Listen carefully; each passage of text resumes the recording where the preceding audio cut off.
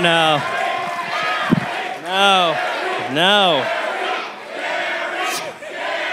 This guy's too excited about it. This is crazy. What? I've never had that happen. Thank you, Miz, for... They love you. That's a first. I've never had that. They yelled your name. They love you. Yeah, Dave, go fuck yourself for like the 850th time. Wow. For the Terminator bit that we can't kill. It's just your name, bro. And he's just texting. This is who this man is. This is who you followed. Stopwatch. With the Gary name. He's timing it. He's timing the show. Yeah, come on, guys. Let's take our goddamn seats. What the hell? Hello. You ask one thing. For everybody to stay seated for an hour and 40 minutes and to not move. And people are like, well, we got to listen to our bodies. No, you don't. Okay? Ignore your bodies. It's my first time. Hi, New York. It's great to be here. I've never been here. What a great place. Yeah, it's gorgeous. Want to just do the 5 ads and then we'll start?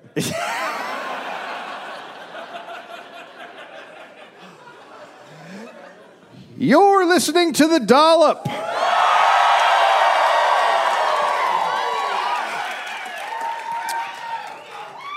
This is a bilingual American history podcast. Each week, in both Spanish and Czechoslovakian, I read a story from American history to my friend. Yat compadre is Gareth Reynolds. What? Just holding up my end of the deal, asshole. Do you want to announce any tour dates you got coming up? Or I have a bunch of stand-up dates I'll be doing. You can go to GarethReynolds.com and see those. And are you laughing because I don't know them by heart? 100%. I'm 100% quite a high bar to set. I'll be all over the place. You can go find out. GarethReynolds.com. I'll be everywhere. GarethReynolds.com. We're ready for you to go there for information. These are the cities that we can announce that we'll be going to in November. Stockholm, Oslo. Is it Oslo? Oslo. There you go. Amsterdam. We're off to Oslo start.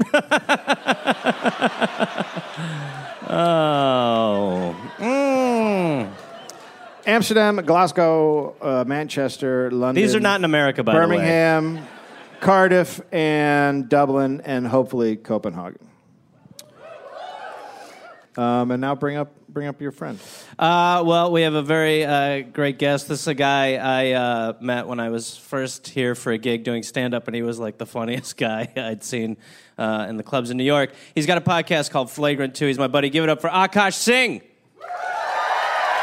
He's got a dynamite and a dynamite top. In my dad's jacket. I would never. From '88. Yep, that's a hot jacket. Thank you, buddy. People can see you coming. Thank you. March 28th, 1825. Oh, shit. Oh, shit. Wait, see, you know, that is like, I mean, that's not good. Anything around this time is not good. Are any of these stories good? No, they're not. But these are exceptionally like... Truck Nuts was good. Yeah. Although those guys almost killed each other, so that wasn't that great. This has been one. Robert Smalls. Yeah, that was another good one. Whitmore was good. What? Okay, well, we're talking about there's some good ones, but mostly you want to die afterwards. No, yeah. Tank, yeah, that's right. The Tank, yeah, real feel-good episode. This dude stole a tank, and they killed him. Anyway, that's that guy's version of a feel-good story. Yeah. It's about a guy who took meth and then stole a tank and died. Yeah. That's great. It's very uplifting. Yeah.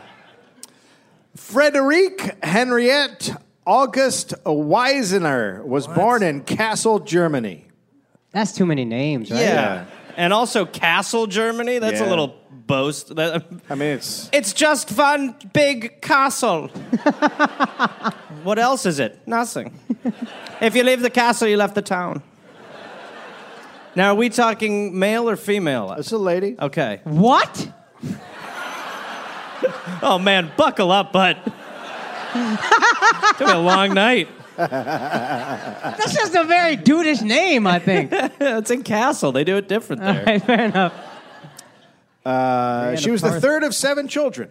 Sure. One died, so that's pretty good for them. That's not bad. Not No, bad. that's a hot ratio for back then. You're killing it. No, you're bragging about it. Yeah. No, just the 6. One passed. It's like, whatever.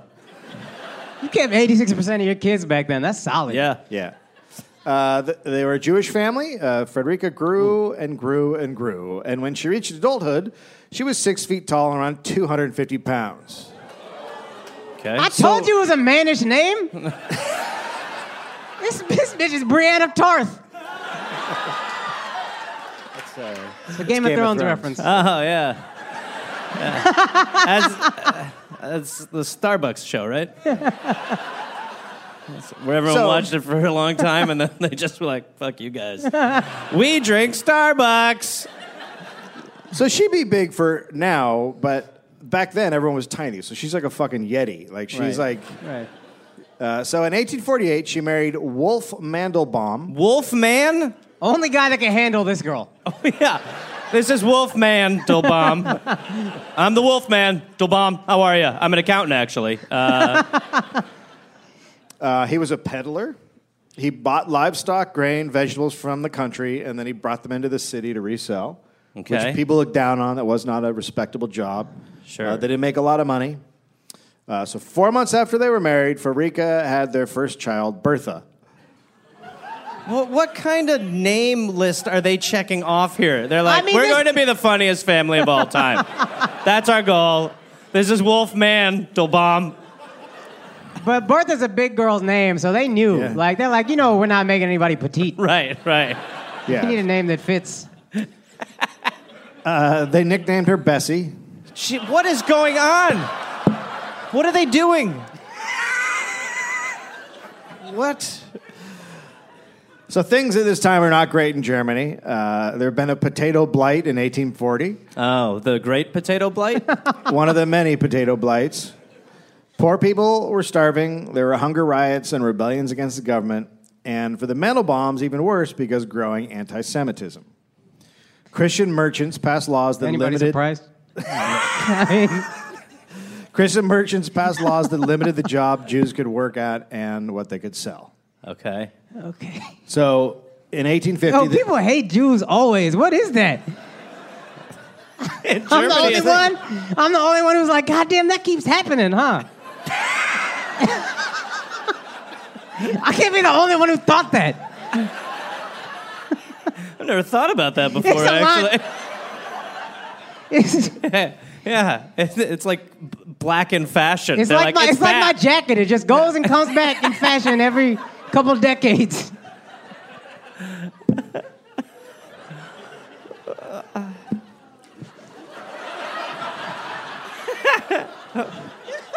There's a lot of stuff I didn't say right there. There's a lot. The whole Rolodex of shit that did not come out of my mouth. Uh-huh. In 1850, the Mandelbaums left for America. Wolf sailed first. Frederica and baby Bessie came 2 months later. So they're below deck. She had to... So there's no room. It's the cheapest ticket you can get. So they're below deck. She had to move through a passageway that was 7 feet long. Or sorry, it's not a passageway. It's just the area where they are. 7 feet long, 2 feet wide, and 6 feet high. Oh, shit. So literally her measurements. She's like, this is a joke, isn't it? What am I on? This is a nightmare. She's like moving the boat backwards. What's happening? What's happening? I can't steer. I'm trying to take a piss. I can't. There's also no ventilation and poor waste disposal, as we say. That's a great combo. That's a perfect combination. So there are frequent outbreaks of typhus, cholera, dysentery. So like today's cruise ships, no different. No different than what we do now. So they made it to New York, were reunited with Wolf, and eventually they moved into a tenement at 383 8th Street in Little Germany in what is now the East Village. Well, That's what we call minor enthusiasm. That's what that would be diagnosed as. Because everybody goes, I live there and I pay rent there. Yeah. I've walked there. So they had a single dark room, no windows. Awesome. That's about what it's like now. In New York, that's about, what, $2,500 a month right now? Yeah. It was a 6-story building that was built to house 10 families, but there were 20 families or more living in the building. In the area, 15 people squeezed into tenement apartments measuring about 325 square feet. Oh. Some lived in the dirt floor basement of the building. So they have no window, no light, no plumbing, no heating, just a stove. Well, that's cool. What's the real estate guy like? He's like, so this place, you're going to love this. It's got all natural dirt floors. You can see we've taken all the windows out of here, so it's just that. It's all candlelight. There's no heating, there's no restroom, but a stove, a 2-burner. So you can choke to death from the... It's a place to put your head when you want to go bye-bye, which will be very shortly after you sign this lease. So toilets are outside. Water for cooking and bathing had to be hauled up in buckets. So immigrants are flowing into New York because everyone's like, I gotta have a piece of that. Yeah. Ever think about how much other countries suck that they're like, I need that? Yeah. I got to get out of Castle.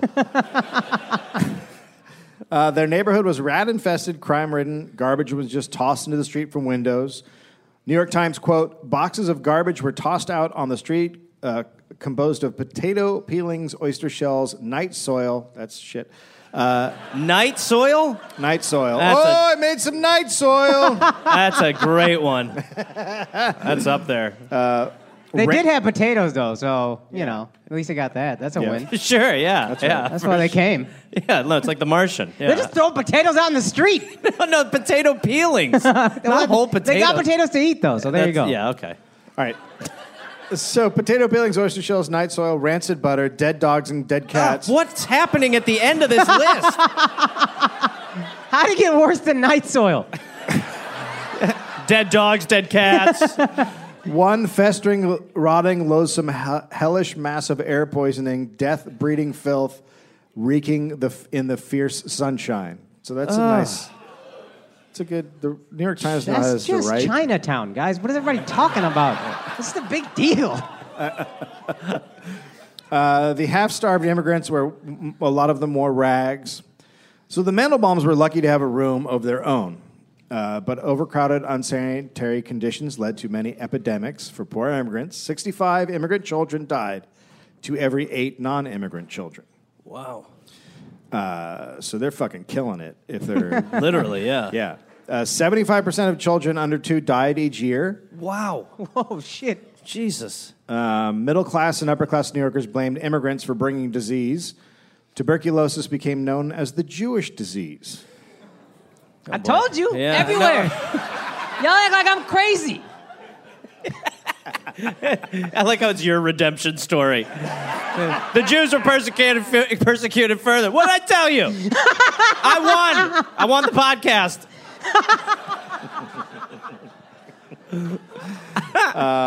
One of the children who died was Bessie. Oh. So we never get to see how big she was going to get. Oh, that's a damn shame. Well, WNBA lost a star. No. I mean, that's... Okay. I was invested in the future of this one, so... Yeah. So Frederica and Wolf worked as peddlers, selling everything from rags to broken timepieces to scraps of silk. So business had to be really good. Oh, it's broken. All right, I'm listening. I like what I hear so far. Why do these guys peddle everywhere? They have no discernible talent whatsoever. They're just peddling No, just across rag. continents. Rag Walk around pushing. selling shit. All right, fair enough. They couldn't afford a horse and cart, so Frederica hauled the goods on her back. Jesus. And That's what she built for, guys. and she'd walk the crowded streets. They were unpaved, muddy, and littered with garbage. Some peddlers used gimmicks to attract attention, I like can't blowing bugles. What a great gimmick. I think a prince is about to walk in. It's a rag. Oh, well, I'm over here. Yeah, I'll buy one. Yeah, I could use a rag. Arranging pieces of fruit in precarious octagons. I mean, That's what you do when you're on acid. I'm going to just put this fruit in a nice little octagon. What are you doing there? Selling broken watches? Yes, please. And dressing their horses in trousers. Oh, well, right. Now I'm over there buying whatever they're selling. If I can pet it, just sell pets. They probably just use one of Frederica's regular pants, and they're like, throw that on the horse. We got extras. I'm just trying to... Picture a horse in trousers? Yeah, because the horse has My got to... question... The horse has got to shit and take a pee. No, like- make night soil. Be cute about it. But also, this is my question. Do you put pants on the front legs, too? No. Fuck yeah, you do. No? You treat it like a Yeah, human no. body? Yeah, Oh, then it's just yeah. then They're it's like a legs. onesie. You gotta have the pant look. You know what I mean? Nice Yeah. belt around the waist. Right. So then Really? you got to put a shirt on. Yeah. Yeah, front's got a shirt. Nice billowy. Yeah. So they didn't. The Mandelbaums didn't have to do any of that because Frederica was huge. So she stood out and attracted attention. There was no putting pants on horses or Right. People were just like, Look at the giant. There's a yeti. There's a horse with pants on. Look at her. Let's go over there. Look at this fruit. You're an idiot. I don't know what your angle is. I put the fruit in a funny octagon. Buddy, no. It's your angle. Do you sell fruit? No. What are you doing? I don't know. Want a broken watch? So they worked 14-hour days and made around $6 a week. But they loved fucking because soon they had 4 kids to feed. 2 boys, 2 girls. Okay. So Frederica was described as having the eyes of a sparrow, the neck of a bear, and fat, florid cheeks. Jesus. Brutal. It's quite a description. Surely not by a friend. She's got some of those real sparrowy eyes, you know what I'm talking about? What? She's got bird eyes. Big ass neck. A big neck, though. You're a big lady with little tiny, tiny bird eyes. Got baby bird eyes. She was homely and kept her black hair tightly rolled back. She spoke only when she had to. Her favorite saying, directly mostly at herself, was, quote, "It takes brains to be a real lady." Oh my God. Hard times came in 1857 as there was the usual capitalism collapse. Oh boy. Banks and investors overinvested and took too many risks. Can you imagine? No. What a weird time.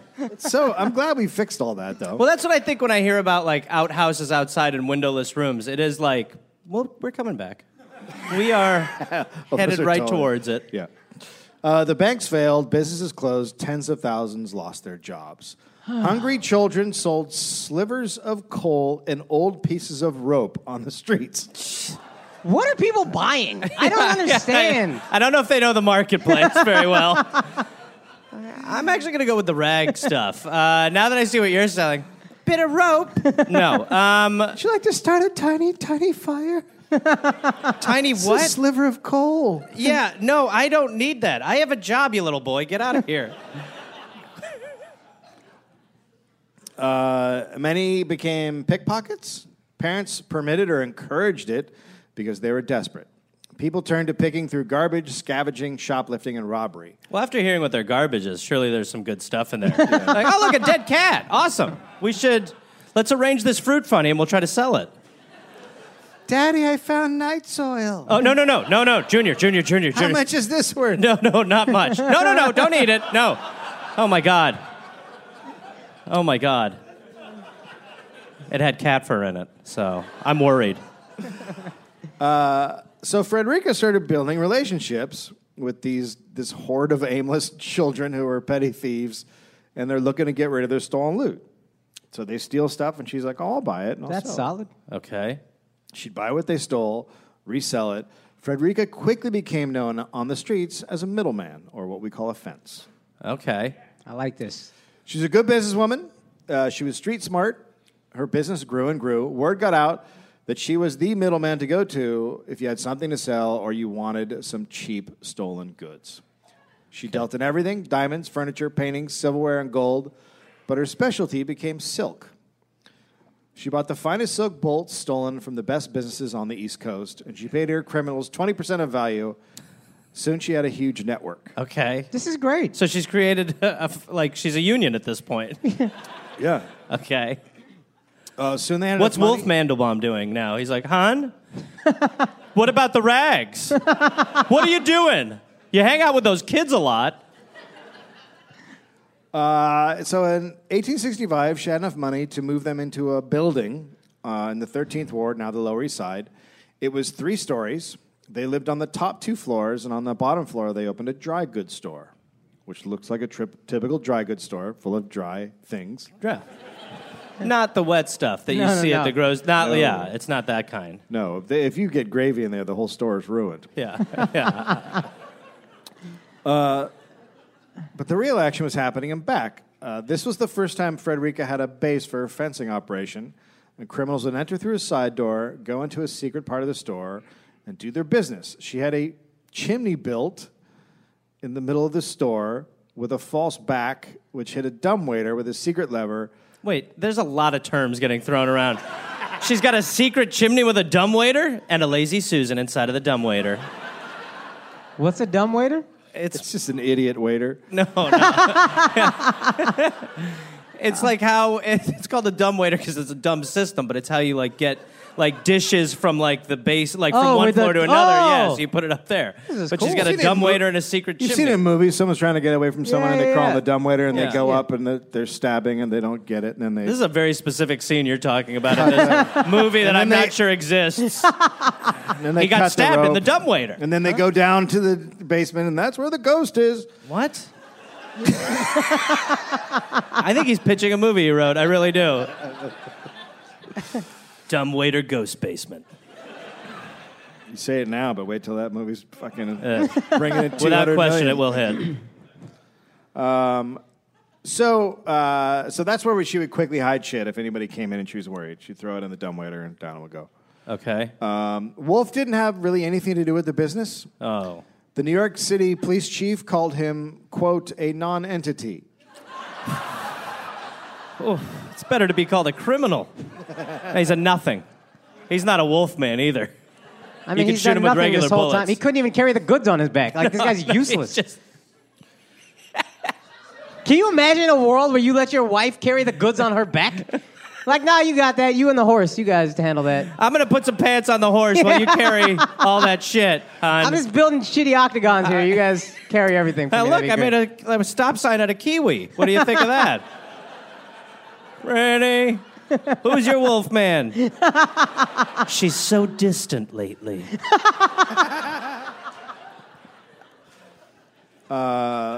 Sophia Lyons, who you may remember from Dollop 355, from Detroit, she said he was, quote, rather weak-willed for his calling, lazy, and afflicted with chronic dyspepsia, which indigestion. Why is he getting? Why? I mean, I understand he's not. I understand he's a nothing, a non-entity, but why so much? He sounds like a sad sack. He sounds like a. He made this noise a lot. Yeah. This guy All right. sucks. Now this that I hear lady's this- building a criminal empire, most conspicuous person in the whole fucking city. And he's just moping. Yeah. I'm gonna go kick rocks for a while. How come we have a dumbwaiter and no restaurant? baby. Right. I'm sorry. I shouldn't have. Sorry. You're right. We have money, and that's what I should. That's what you should focus on. Yeah. I'm gonna go feed the birds. Good. Be back by supper. That's not the door that goes outside. Oh, sorry. Bye. That's my wolf. Exterior. Back in for supper.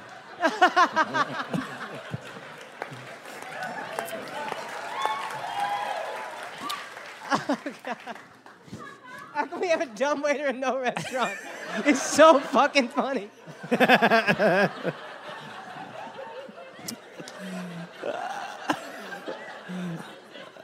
All right, so like they said, they had 4 kids. She was a loving mother, doted on her kids. Even though she was the head of a criminal network, she always made sure never to miss a school recital. She'd cancel business deals if one of her kids was sick, because the sudden death of Bessie had made her overprotective and fawning. She's very close with her kids. Didn't let them out of her sight for long. She was taught the ropes by successful fences like General Abe Greenthal, Joe Irick, and Ephraim Snow. She paid them for their knowledge. The biggest thing she learned was to bribe the cops and politicians and to be fair to the criminals and only buy what you knew you could sell. It's a pretty good list. Dude, Yeah, bribing's always been good. Yeah. that's like the 10 crack commandments of the 1800s right there. Soon she wasn't just working with people on the Lower East Side. She started selling to rich people. George Redinger, who was a rich as fuck owner of the Passaic Hotel in New Jersey, bought stolen goods from Frederica all the time. He bought silverware, tablecloths, blankets, and more for his hotel at half the price it would have cost him from legitimate retailers. Okay. It's so weird that rich people would... Yeah, it's weird because they're not like that now. They're not. Yeah. They're not. They're good. Cool now. Yeah. Yeah. I actually attributed it more to Jersey. Interesting angle. He's right. So she's... But I did the show in Brooklyn. You had to come over here. There's a reason nobody's going to Jersey. I live there. It sucks. I should know. So she's a job provider, but she never got her hands dirty. Instead she built an inner circle of burglars, pickpockets, and robbers. She had thieves who brought in goods, skilled artisans, and jewelry was melted down, and silver and diamonds reset, other precious stones, carriage drivers to help with getaways, clerks who ran the store. So this is People now... were moving. Yeah, She's the she's got a fucking business. illest. This is now crazy. Yeah. Right. She's Fred- Walter White now. She's Yes! like, we're moving. Yes! Units, Totally. our buddy. Garrett Fred- has a very funny bit where he does voicemails of Frankie. How do you say his name? Frankie Muniz? No. It's not how you say it. Frankie Muniz. Frankie Muniz. No. I just told you. Frankie Muniz. Frankie Calling, Muniz. calling Bryan Cranston and pitching new shows to him. It's a really funny bit that he just falls into character with sometimes. That's why he looked at me when he said Breaking Bad. Okay, sorry. It's a great I bit. thought he would do one, but I'm just still here talking No, like I an will idiot. not. so I'll leave you fuck hanging me. out to dry. You're in the Yeah, dry really, goods yeah, store. yeah. Yeah. No. No, miss. Not. No. No.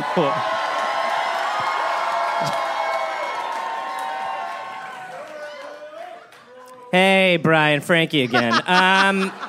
That's just how they all start. That's enough.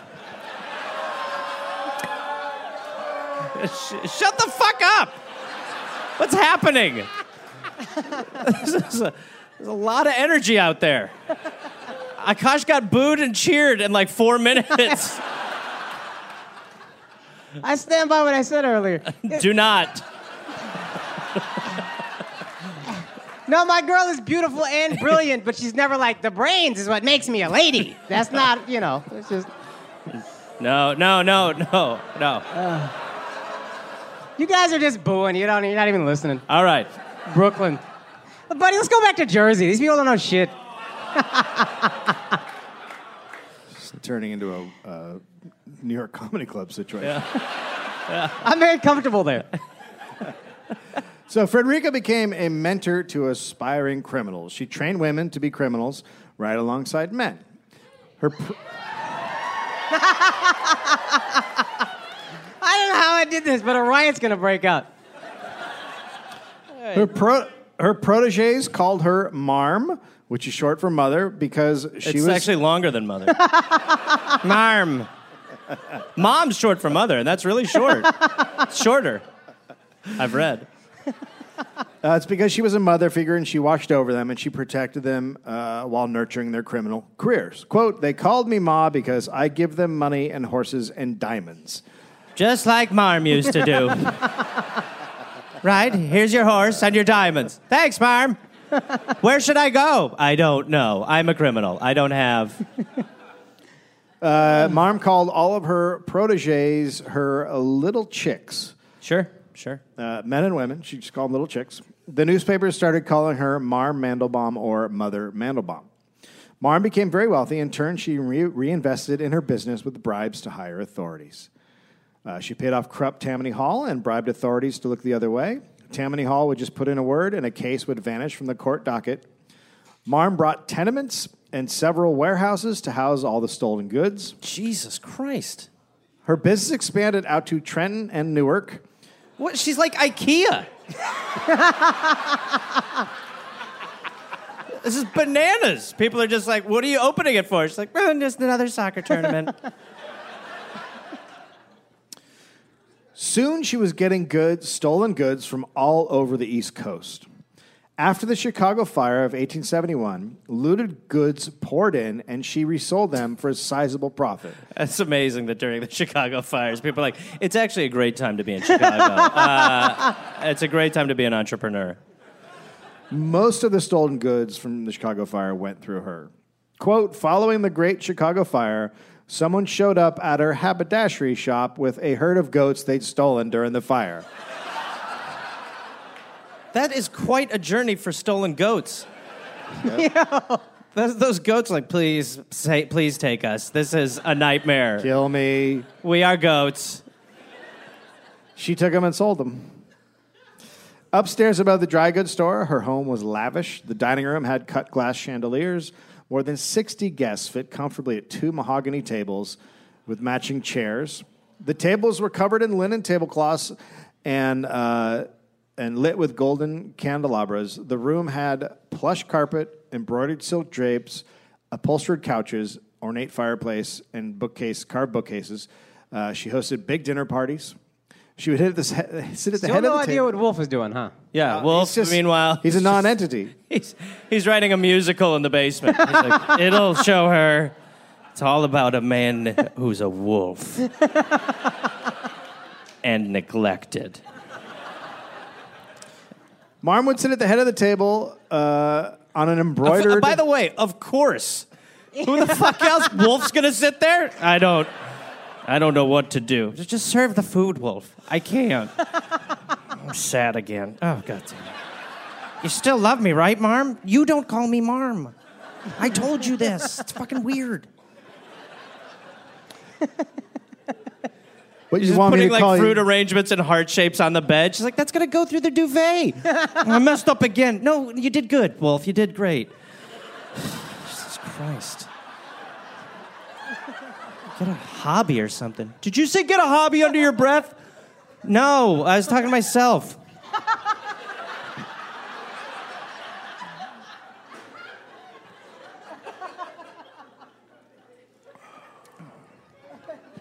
Sad Wolf. There they go.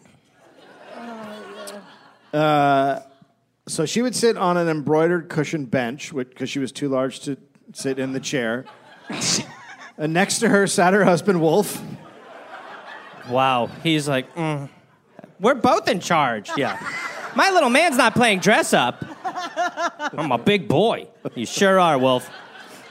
My feet don't touch the ground. Don't tell people that. That's not what we told you. We're not going to tell people that.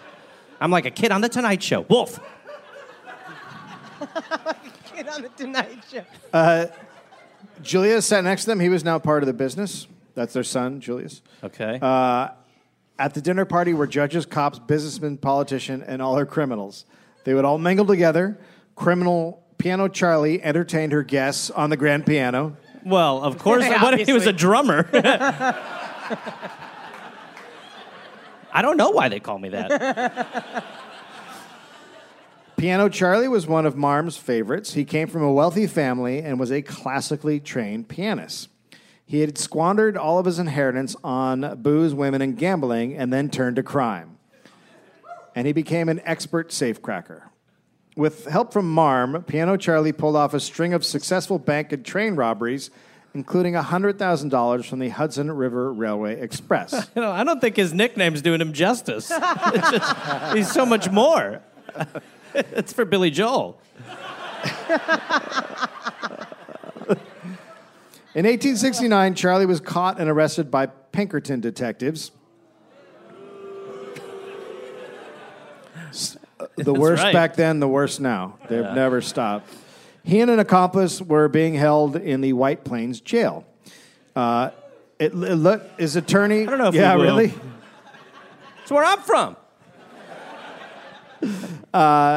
It looked like her attorneys couldn't get him off and his accomplices, so Marm came up with a plan. She got together several of her crew and rented an office space in the building next door to the jail. Oh, my God. She is fucking Walter White. greatest. Dude, That is crazy. she is the one who knocks. Is this going to be Magnet? They bribed some prison guards to look the other way and then dug through the wall of the office into the White Plains jail. What? This is so dope. What? The men escaped and were She's driven Shaw-shaking away. him? What's behind that Betty Page poster? Nothing. They escaped in a awaiting carriage, and Marm held a celebration party, and Piano Charlie entertained the guests. Yeah, he better. Yeah. The idea that your getaway car is a carriage? Go! Yeah. We're going to chase him. This will be a few days of this. It'll be... Mary had two attorneys, William Howe and Abraham Hummel, on retainer at all times. She paid him $5,000 a year. If any of her criminals got into trouble, she would send the lawyers to help. Howe and Hummel made a fortune defending New York's most infamous criminals. They were so well known that a common toast in taverns was, "Here's Howe, and there's Hummel." Now I don't like New York City criminals anymore. Yeah.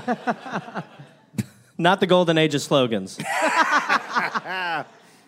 So this was a time of horrendous inequality, if you guys can imagine that. Wait, this is an American podcast, I thought. In this country? What, was there super rich and then a bunch of poors? Yeah. Imagine. This happened especially after the Civil War, because there was a lot of war profiteering. The majority of New Yorkers lived in dire poverty, but with industrialization, there was a super rich, such as Mammy Fish, wife of a railroad magnate who held a dinner. It's not going good. The train's moving. Early American X-Men. I'm the train magnet. Let's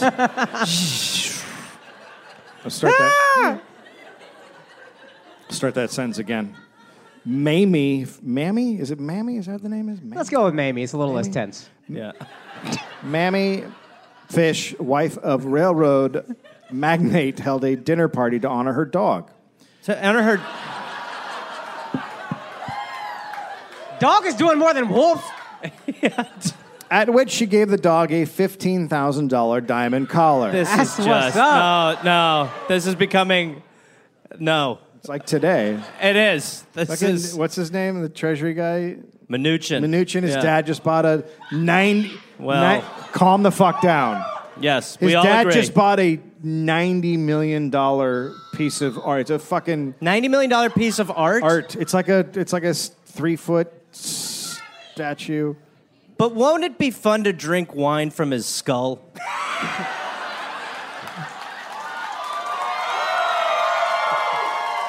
Like, it's all just part of the build-up to when we're there, like, it was worth it.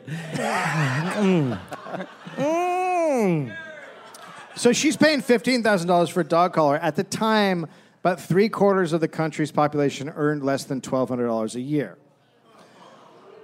The Gilded Age in America brought a whole new level of disparity between the incredibly rich and pathetically poor in the U.S. Marm and her crew mostly stole from the rich and powerful. Banks, mansions, fancy restaurants, jewelry stores. The poor basically cheered whenever they heard of another robbery.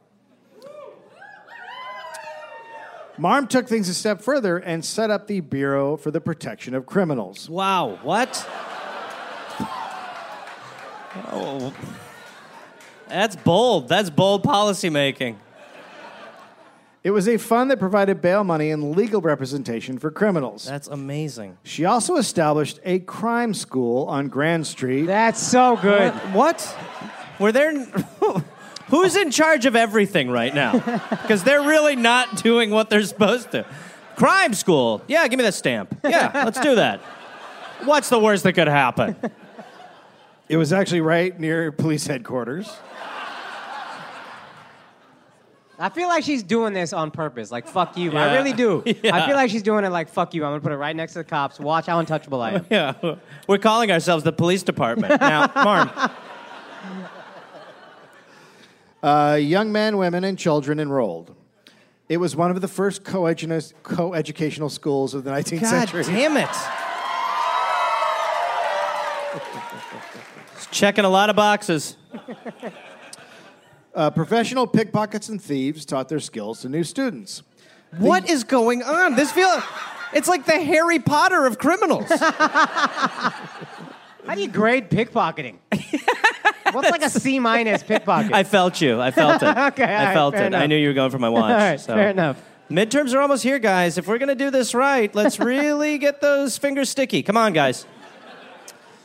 The young ones started off learning about smaller crimes like pickpocketing and petty theft. If they had the skills, they would advance and graduate up into other more important crimes like outright robberies and scams. Outright robberies. Okay, that's awesome. So it's like AP. That's right. I'm going to scams. What you got next? Outright robbery? Okay. all right. I flunked it. I got to go back to Grifton. I shot myself. Yeah, I don't think you're allowed to be here anymore. I had the gun the wrong way, and I was like, bang! That's why my nickname's Half Charlie. But I took my own wallet. Not a total loss. Fail. Other higher-level subjects included safe cracking, blackmail, and burglary. And it's just nobody knows about this? Or how is What this? is the class on blackmail? It's not that hard. Well, you got to know how to set it up and how to take the money without... Yeah. I don't know. Yeah. The best students got to work with Marm herself. They just had to agree to sell everything they stole to her and no one else. She trained women, shoplifters, to work in pairs. It's like UCB.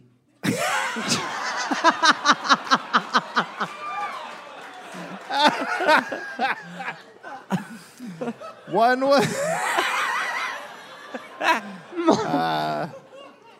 except they got paid more. The same to me. One... Guys, I take shots. Sometimes I miss, sometimes I hit. I don't know. This is how it's going to go. One was a lookout while the other stuffed goods into a large pockets concealed under her dress.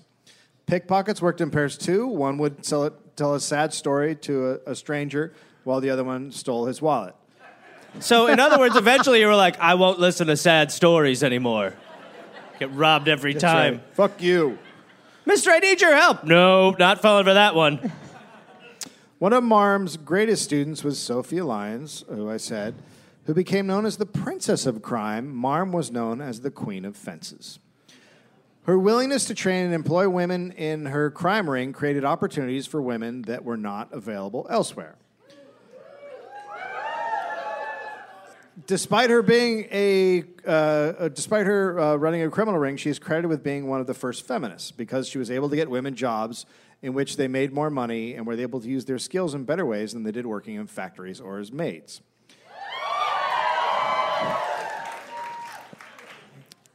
You're cheering being criminals. Yeah.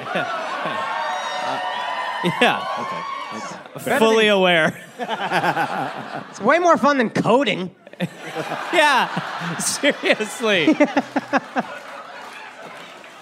You know what I mean?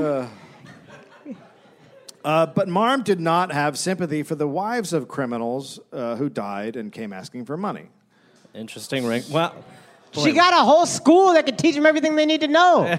Well, that's what she thought. Yeah. She thought they should get out and work and complain that most women were, quote, wasting life being housekeepers. And not criminals. she is living in another era. She's all over the map. Yeah, she's like raising a family while being a master criminal. She's like, everyone should do Yeah, this. but also she's married to Wolf Mandelbaum. Yeah. She was just laying there. He's 28. I used to be a man. Wolf, you're going one again in your pants. Oh. Carry me around on your back. How's your garden?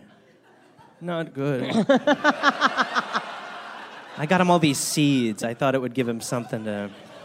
He tried to plant pumpkins. I don't know. I ate them. You ate the seeds alone by themselves? Yeah. Did you read the directions? I wanted to see if I could make tomatoes. Yeah, you plant them. That's what the package said. Did you read the package of the tomato seeds, Wolf? If I eat them, then they come out. Okay. All right. Well, I'm going to go sleep in the other bedroom. The office. Sorry, the office. Okay, I'm going to masturbate. That's good, Wolf. There's a full moon if you want to check it out. Or no, just stay there. Write in your little diary. Now, Mary turned her focus to a new venture, bank robberies. She now started putting groups of robbers together, and she'd front them around $30,000 to buy tools, pay off bribes, and hire getaway carriages and do other stuff.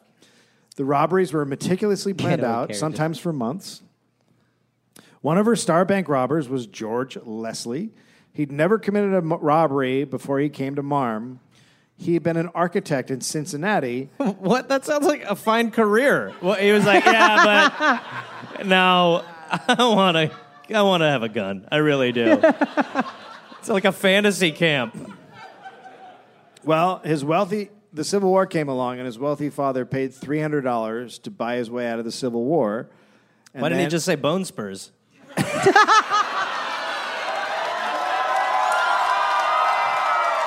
That work? No, still the best. The best is anal cyst. The what? Rush Limbaugh, anal cyst. It's still the best. Still the best. Wait, that's news to me. Yeah. He said what? Anal what? Anal cyst. How can I shoot, guys? My butt hurts. I mean, wouldn't you rather go to war than have people be like, he has anal cysts? But don't you look at Rush Limbaugh and think he probably got anal cysts? Oh, yeah, yeah. He is an anal cyst.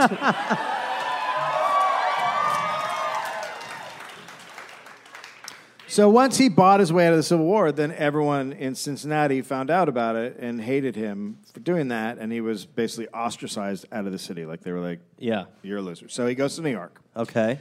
George invented a new burglary tool called the Little Joker. What? He's an architect. Yeah, he is. Yeah, indeed. It fit inside the combination dial of any bank safe. So once inside, it would record the numbers someone stopped at when they opened the safe. Wow. That's fucking brilliant. Wow. If she doesn't cheat on Wolf with this guy, I'm leaving.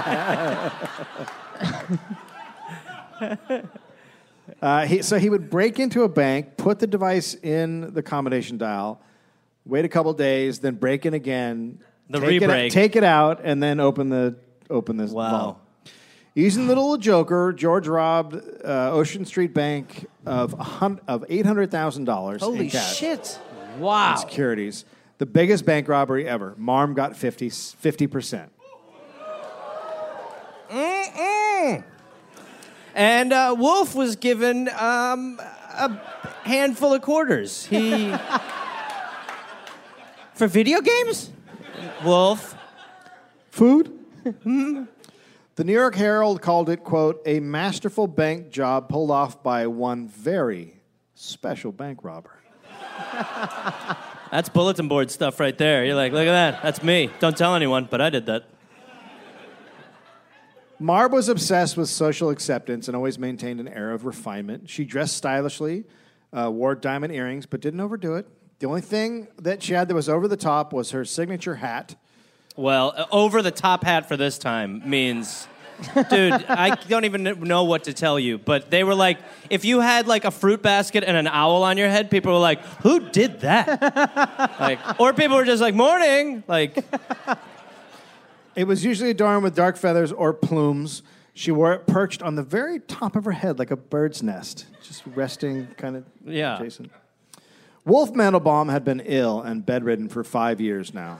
How do you know he wasn't just laying out? I think. You know what I mean? Like, I feel, what else was there for him to do? I feel bad, but I think you might be right that he was just like.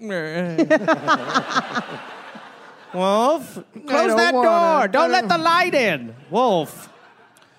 He probably had tuberculosis, but he Okay. died in March 1875 at the age of 51. I don't feel bad for this guy. There goes the hero of our story. Yeah. I don't think that's the last we've heard of old Wolf Mandelbaum. Oh, it is? It is? Oh, okay. Interesting. Thought maybe there was a...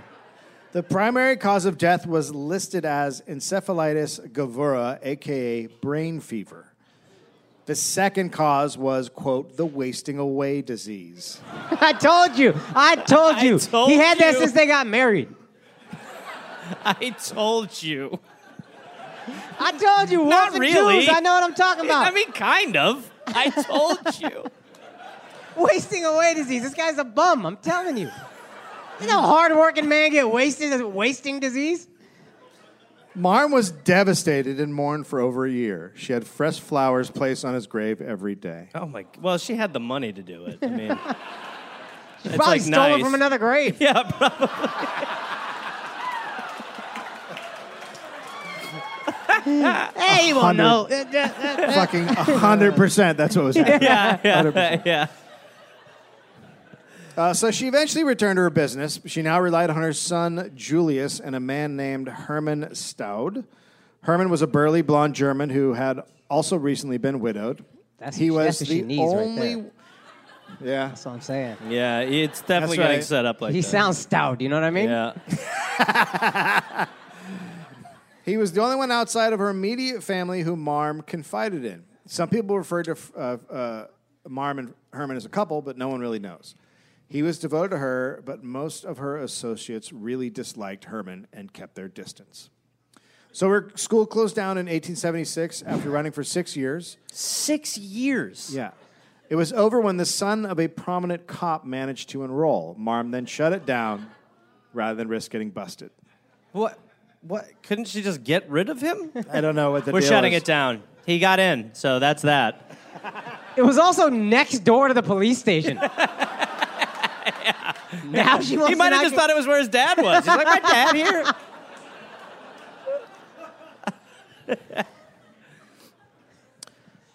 In 1877, Michael Kurtz, a.k.a. Sheeny Mike, which is a nasty name for Jewish people. Okay. Those were the nicknames then. Be like, oh, it's Wop Jimmy. Like they just all went. They went with the fucking worst thing they could You guys think are of. still shocked at anti-Semitism. It's crazy. You listen to this podcast, you know what it is. Every time you should be like, yeah, that's about right there. Yeah, it's been about 20 minutes. Here we go. So Sheeny Mike robbed a dry goods store in Boston. His crew made off with 2,000 yards of silk and 26 cashmere shawls. But he was caught, tried, and convicted, and he signed an affidavit stating that he had sold the goods to Marm Mandelbaum. Fucking this guy. narc. Snitch. Narc! Yeah. Fucking And snitch. yeah. Do your time. Yeah, do your time. Do your time. Shut up. He then received a pardon. What a bum. Marm was arrested for receiving stolen goods. Somehow, Sheeny Mike disappeared before the trial. And the case was dropped. You guys are really fucked up as far as that like, is.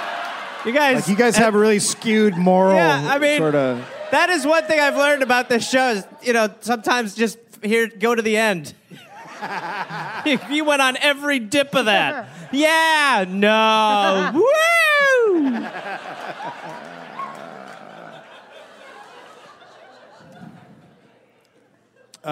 So the case is dropped, but the store owner used the affidavit that Sheeny Mike had signed to sue Marm for $6,000 in a civil case. That's nothing to It's her. nothing. That is That's nothing. That's a nothing to lot. her. That's a lot for back then. That's a lot. Yeah, but she already she stole got- $400,000 from the bank. Yeah, she's got shitloads. Yeah. It took 3 years. She kept delaying it through her lawyers, but finally Marm appeared in court. Buffalo Evening News, quote, all eyes were turned upon her as she took the stand. She was a portly woman of 50 with dark hair and dark eyes, sallow complexion, and rather high cheekbones. Jesus Christ. I mean, the High the cheekbones, amount- though. Huh? Come on. It's not all bad. The amount of descriptions in the it's like, well, what happened in the trial? They're like, well, there she was. Chubby elbows, all on the same. That's why they had to get the artist for the courtroom. They were like sick of reporters being like, well, it was Fashion Week again here at the... Her bosoms were incredible. All right, and what happened at the trial? You've talked about the bosoms for a while. Did you get inside for the case? I don't remember. Awesome. Strong chin. Okay. I did write a 13-page story about bosoms, though. That is not what you were paid to do. It's half fiction, What are you talking about? It's half fiction. half reality. What is the half fiction part about? Or do I not want to know? What is the half fiction part about? The bosoms rob banks with a dog. I think it's going to be a good story. It's not what we paid you for, you idiot. Well, they shouldn't have bosoms then. I get confused. You're fired is an understatement. Well, okay then, but I have received a job offer from Bosoms Weekly. Who's in charge of that magazine? Matt Walsh. It's my magazine. Yes, I had a feeling it might be. It's not really getting a job now, is it? Is it? I've also started drawing. That's your face between a pair of bosoms. Yes, it is.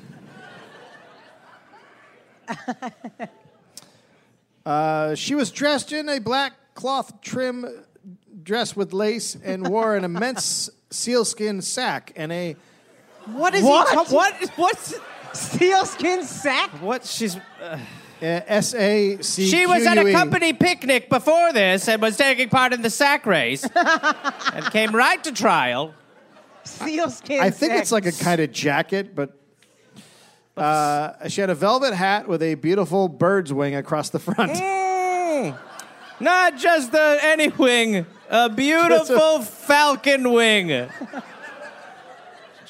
The thing that tied the outfit together was she had a bird on her face, and You said falcon. We've been invited to fly falcons when we go to Sacramento. sure. What? Remind me. I don't think forget. there'll be a problem with me reminding you any longer. No. Go fly falcons. I would never remember if I didn't tell him right there. Yeah. Sacramento got a bunch of fucking rednecks, huh? You just fly falcons out there? Dude, falcons are urban animals. Yeah. Come on, you know them. She wore a big breast pin and was partly concealed This by is her the chin. longest description of an outfit. Okay. That was partly concealed by her chin, so that's a bummer. That's a... like, just so we're keeping track, that's a breast pin that's covered by her chin. That's a bummer. And she had diamond earrings in her ears. She spoke in a rather low voice with a marked German accent. Marm explained that she had helped Sheenie Mike as a favor to his mother, who she had known for 20 years. She said she did not have personal dealings with Mike. Her efforts were simply a gesture of kindness on behalf of his dear mother. She testified that she had never in her life received stolen property from him or anyone else. That is quite a lie. That's a humdinger. The jury The found, Bible then caught on fire. Oh, God. That shouldn't be. The jury found for the plaintiff and awarded him everything that he'd asked for. $6,000. She was like, all right, here you go. It's actually my hat's worth that. Go fuck yourself. She got a sealskin jacket. Yeah. She doesn't fuck about $6,000. Yeah, no, she's got Paul Manafort's wardrobe. $6,000. It's like, there you go. Her lawyers appealed, but things are changing in New York. There's a new district attorney. Oh, no. Yeah. That's always bad. He used to be a part of Krupp Tammany Hall, but now he's changed, and he has turned against Marm. What a fucking loser. Yeah. What, did you find God? Get out of here. No one wants that. 3 months into his term, in March 1884, he set his targets on Marm. He knew that Marm had people inside the police department, so he went to the Pinkertons. Yeah, we all get it. We don't like them. Pinkerton agent and German immigrant Gustav Frank was assigned to the case. Well, this is a conflict. This is like a real Donnie Brasco for him. He pretended to be a silk merchant named Stein who was looking for bargains. I'm Stein. I'm after bargains. Silk mainly. First, he spent several weeks with legitimate silk merchants learning the trade. The first time he entered Marm's shop, he said he wanted to buy very cheap silks. She refused to do business with him, but he kept coming back. Eventually, she decided she would know if the police were conducting a sting because of her contacts in the department, and she began doing business with him. Over a month, Gustav bought 12,000 yards of stolen silk. Pinkerton detectives traced it all back to the original owners using secret marks hidden in the silk. Oh, whoa. When he had enough evidence, Gustav got arrest and search warrants, and accompanied by backup Pinkerton detectives, he entered the shop and waved the arrest warrant in Marm's face. This guy's like the first Giuliani.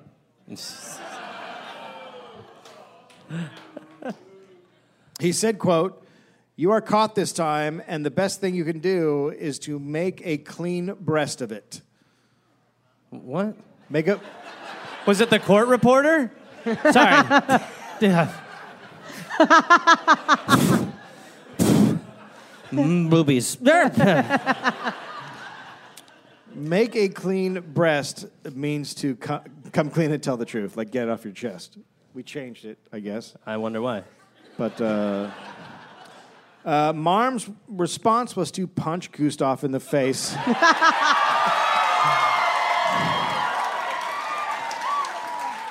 Probably a solid wallop, too. Probably like an Indiana Jones punch. Well, blood poured out of his nose. Blood so she That's so good. got him good. The Pinkertons had to hold her back from punching him again.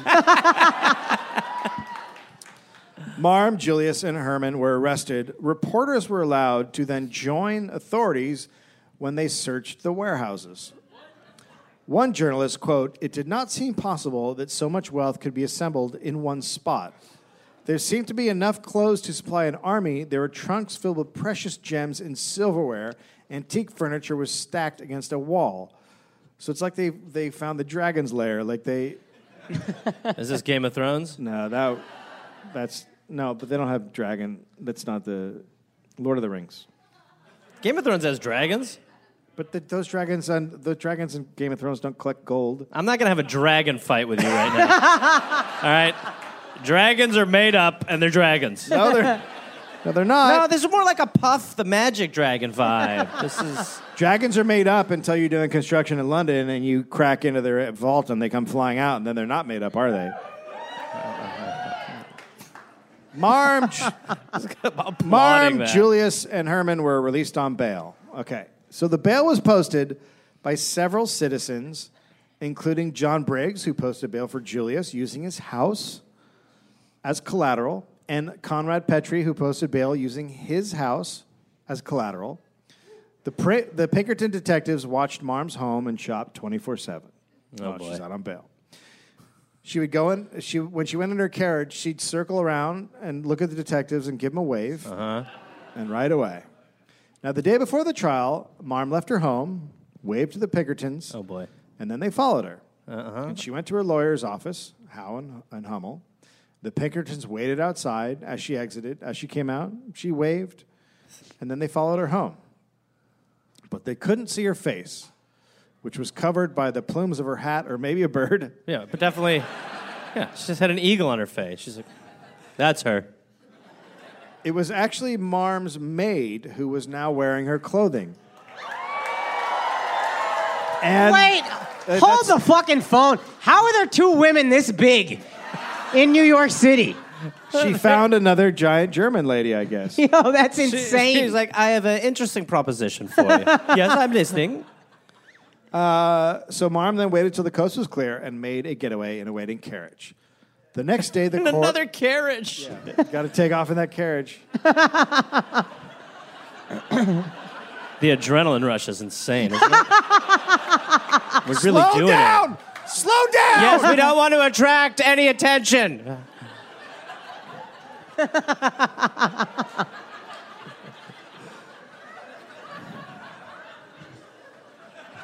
You've gone 20 feet. I feel like the coast is clear. So the next day, the courtroom was packed. District attorney sat at the prosecution table with Robert Pinkerton. Howe and Hummel were at the defense table alone. Howe finally informed the court, quote, "If Your Honor, please, my clients are not in court." So that's a problem, is it not? Everybody cheered in the courtroom. The district attorney jumped up, quote, "I move, Your Honor, that the bonds of the defendants be forfeited and a bench warrant be issued for the defendants." Judge Barrett ordered a bail to be forfeited, but Marm had outsmarted the bail system. Hell yeah. That's why she had gone to Howe and Hummel's office the day before to sign real estate transfers. So the two properties had been put up for bail. She legally transferred them to one of her daughters, then to the relatives of the bondsman.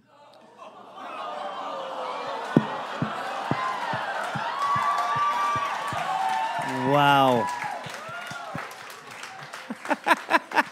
And somehow this got around the law.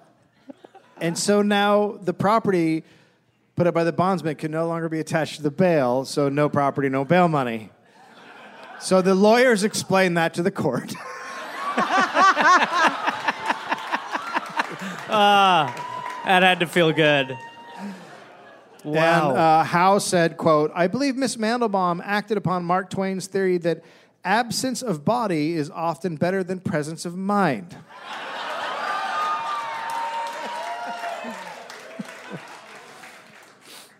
Howe was thoroughly enjoying the moment. He said he didn't know where the defendants were. Finding them was up to the district attorney's office and the illustrious Pinkerton detectives.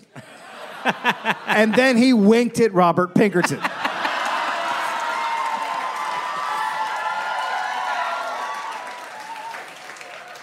I'm astounded at how long the sarcastic wink has been around. It's astounding. The first guy to use the wink as a fuck you, they were like, that wasn't cool. Why'd he wink? She's like Thanos, dude. She's incredible. You cannot beat this woman. Marm, Julius, and Erman were now on their way to Hamilton, Ontario, Canada. It is estimated she escaped with about $1 million in cash and jewelry, which is about $25 million in today's money. As a PR move, the DA then tried to spin what happened. Quote, How? "Thank God we are rid of the villain." Yeah. I was one step ahead of her the entire time. I wanted her to go like this. All we had to give her was freedom. Now, look at this octagon of fruit and let's move on.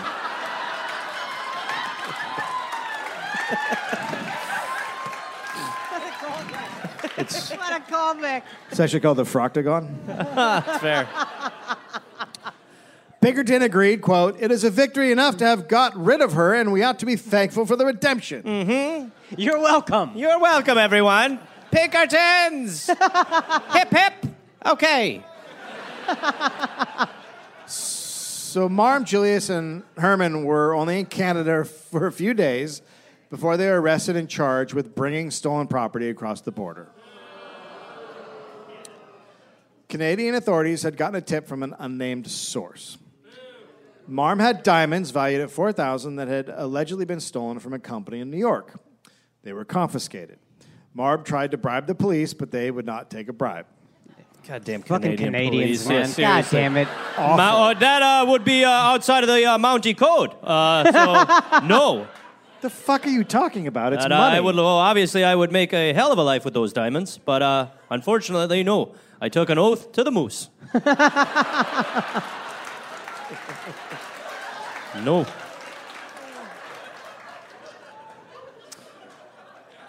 Hamilton police requested the New York DA, send someone up to Hamilton to testify, but the DA declined.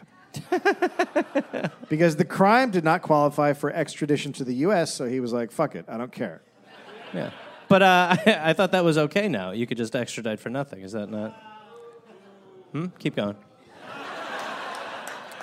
The jewelry store's owner came to Hamilton and said the diamonds resembled ones that he had stolen, but he couldn't positively say yes. Well, it's such a softball for him to be like, those are mine. Yeah. You're like, we didn't think he'd be honest. He clearly got paid off. Oh, okay, gotcha. The Makes more prosecution sense. had no case. It was dropped. They were all released, and Marm petitioned to get her diamonds back. Wow. She petty. Yeah. Marm set about recreating her New York life in Hamilton. She bought a 2-story house and opened a dry goods store. Was everything wet? Everything was just sopping wet? Her 2 younger children moved to Hamilton. Marm joined the local synagogue and became an active member of the Hamilton community. Who the fuck wooed at that? What? That infuriated me. Someone was like, Hamilton! She sent a letter to friends in New York City announcing her new store, quote, I beg to announce to you that I have opened my new emporium in every respect the equal of my late New York establishment. I shall be pleased to continue our former pleasant business relations, promising alone to pay the best prices for the articles of which you may have for sale. With my present facilities, I am able to dispose of all commodities forwarded to me with dispatch and security. I am yours faithfully, F. Mandelbaum. She'd also transferred ownership of the warehouses before fleeing, so authorities in New York couldn't confiscate any of the merchandise in them. This is just... I mean, how many laws got changed after this? They're like, all right. But what if she were to do this? They have like a fake Marm on a board. She could go there, and then we're screwed again. You see what I'm saying, Dan? So that's why we shut that loophole altogether. She'll figure out a goddamn way. So she was basically taking this stuff from the warehouse and bringing it up and selling it. It's great. November 1880. Really what happened was she moved. That's all that happened. At the end of all of this, she just moved to Canada. Yeah. November 1885, Marm's 18-year-old daughter, Annie, went to New York to visit friends, and she came down with pneumonia and died. Marm and Julius snuck back to the city to say goodbye to Annie. Julius shaved off his beard and hair. Marm couldn't do much because she was huge. What about a big-ass hat? Yeah, yeah. From the New York Times, November 12th, 1885. Quote, the thought of having her favorite child buried without taking a last look at her face touched a tender chord in the heart of the heart. I can't believe you just hiccuped right there. Wait, what? That was a hiccup, right? Yeah, there's a hiccup. That was great. That was fucking awesome. That's strong. It's a long show. I mean, that's like 8 shots, you know? I can't wait for it to start. When's he going to shout the date?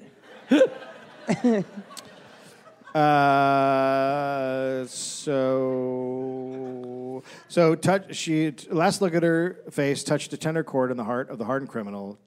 To gratify her wish, she took the chance of falling into the hands of police and passing her remaining days in prison. She showered kiss after kiss on the cheek of the dead girl, and her piteous cries brought tears to the eyes of the persons who witnessed the scene. Several times she attempted to leave the room, but she kept returning to the coffin and finally had to be carried away. Jesus Christ. It feels like we need a hiccup to break up the moment a little bit. A crowd gathered outside the house. They had come to pay their respects. So this was not that low-key. I mean, No. yeah. They were, but remember, the cops were always on her side. So Right, the cops, right. They were Marm's old criminals, bank thieves, pickpockets. Annie was buried next to Wolfe. Marm and Julius did not make the trip to the cemetery, but took a train back to Canada. Wolf was like, I'm not dead! Hello? I know I was boring, but this is fucked. I was saying, come on, the whole time. I got an idea for a business.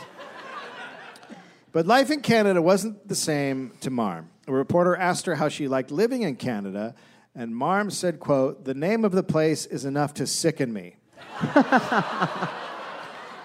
It's such a fucking New Yorkers, just 100%. It's all funny and clappy until you're like Woody Allen, you've never seen a forest. What are those things on the limbs? She told someone else, quote, "I would gladly forfeit every penny of my wealth in order to once again breathe freely the atmosphere of the 13th Ward.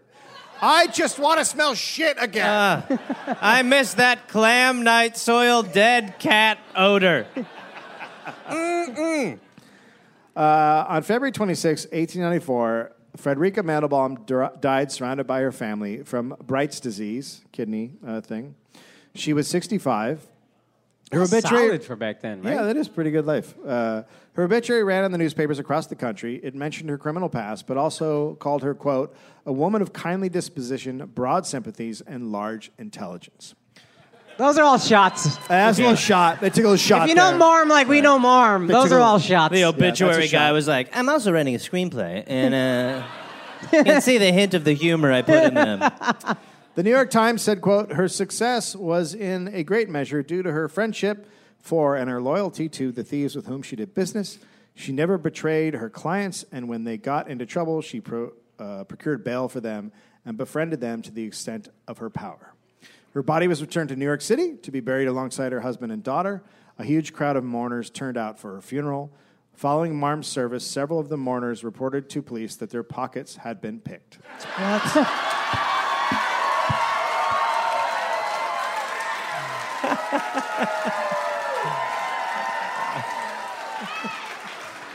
For Marm. They did it for Marm. It is believed that $10 million worth of goods... Just crying like, oh no, and then the other thing, I mean, just not, she won't be the same. They're just stealing from each other. Yeah. I know, goodbye. Where's my handkerchief, you motherfucker? Give me that. Sorry.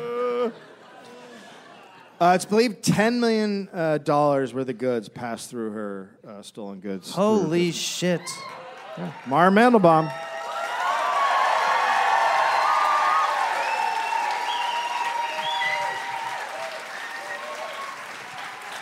Need more of those. More of those. One That's of the a great greats. story. We got a good one. Yeah, yeah. Okay, yeah.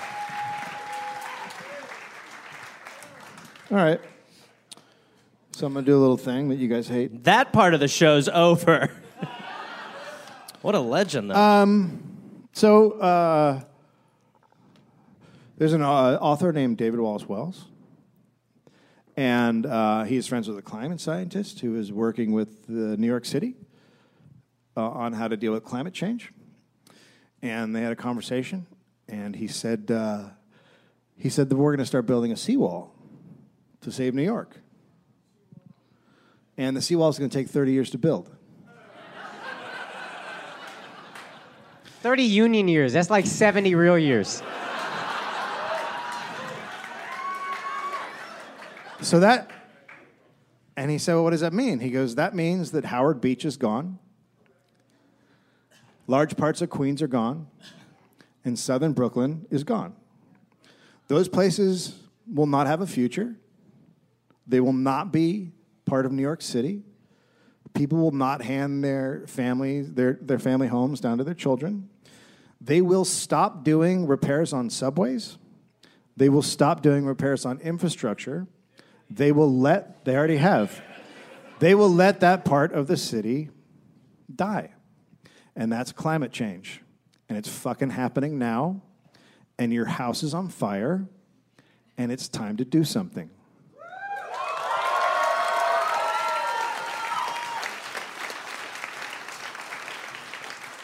So you guys know our group, Planet Change 10.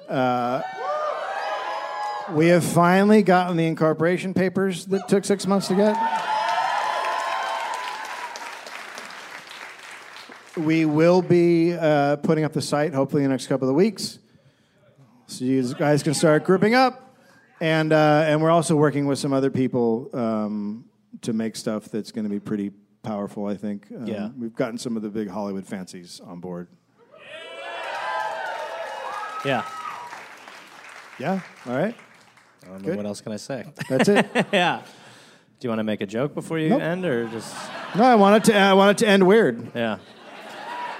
Well, you certainly have. Thank you guys for coming so much. Give it up for Akash Singh. Thank you, guys. We appreciate it. Thank you. Appreciate it.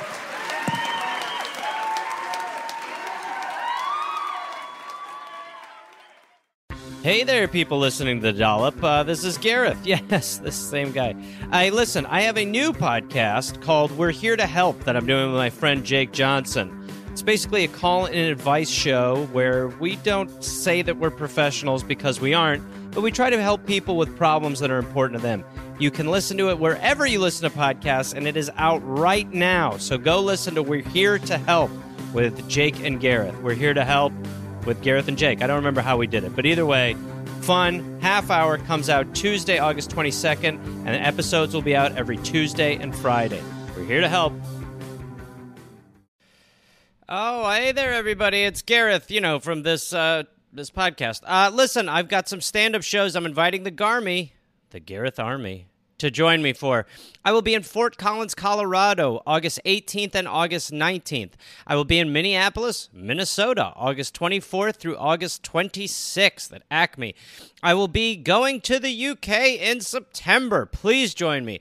I will be in Glasgow, September 13th, London, September 15th, Dublin, September 17th, and September 19th, Manchester, Birmingham, September 20th, Bristol, September 22nd, and Cardiff, September 24th. And then in November, I'll be in Australia. November 10th, almost sold out, I think. I'll be in Melbourne, Australia. Then I will be in Northbridge, Australia on November 15th. Adelaide, November 16th. Canberra, November 17th. Brisbane, November 18th. And then I will be in Sydney on November 24th. Go to GarethReynolds.com for tickets. Garmy, let's get at it after it. Let's see you there.